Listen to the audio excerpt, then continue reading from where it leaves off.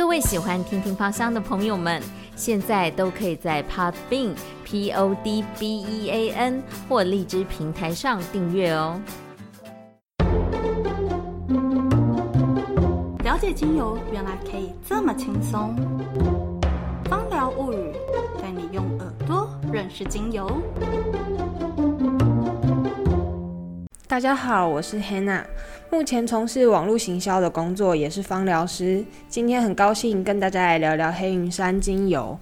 那黑云杉精油它的产地在哪里呢？它原产于北美洲，那主要的产地在加拿大跟美国。它是耐寒的针叶树种之一，喜欢在潮湿的环境生长，那常常或是依水而生。它的木材共鸣度非常好，所以常常拿来做乐器，像是小提琴啊、响板等等，也常常拿来作为圣诞树使用。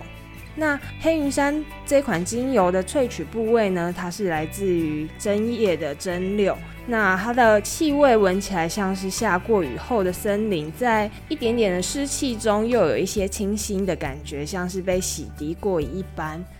黑云杉精油呢，它比较让大家熟悉的功能呢，包括肌肉僵硬的时候，还有关节疼痛的时候可以拿来做使用。另外一方面还有提振精神的效果。它在生理的部分呢，可以改善因为过劳引起的神经系统和皮肤系统的问题，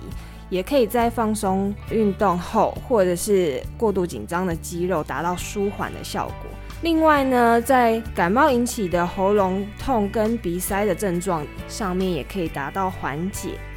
在情绪上面呢，情绪低落的时候也非常适合拿来使用。通常呢，在压力大或是极度疲劳的时候，我们可能会觉得心力交瘁啊，然后或者是一些感受很委屈的情绪压抑在心中的时候，当你觉得你充满了一身的才能，可是却没有人重视到你，然后你在低潮的时候，你可以拿黑云杉来帮助你，让你在找到适合时机的时候，就可以把你的一身的才能发挥出来。那我们在生活的应用上呢，黑云杉可以怎么使用呢？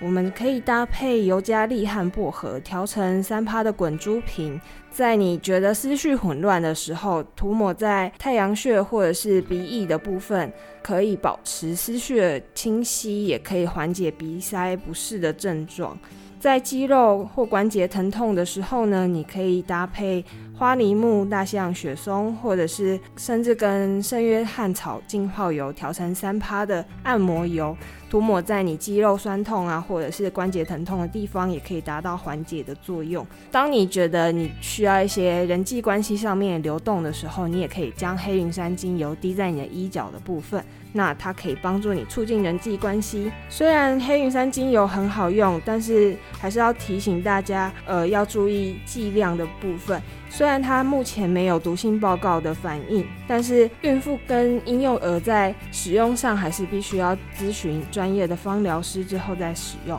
会比较安全。我是 Henna， 今天很高兴跟大家介绍我最喜欢的黑云杉精油，希望这款精油稳定而且可以突破困境的能量，也能感染每个正在收听节目的你。祝福大家，芳疗物语，我们下次见。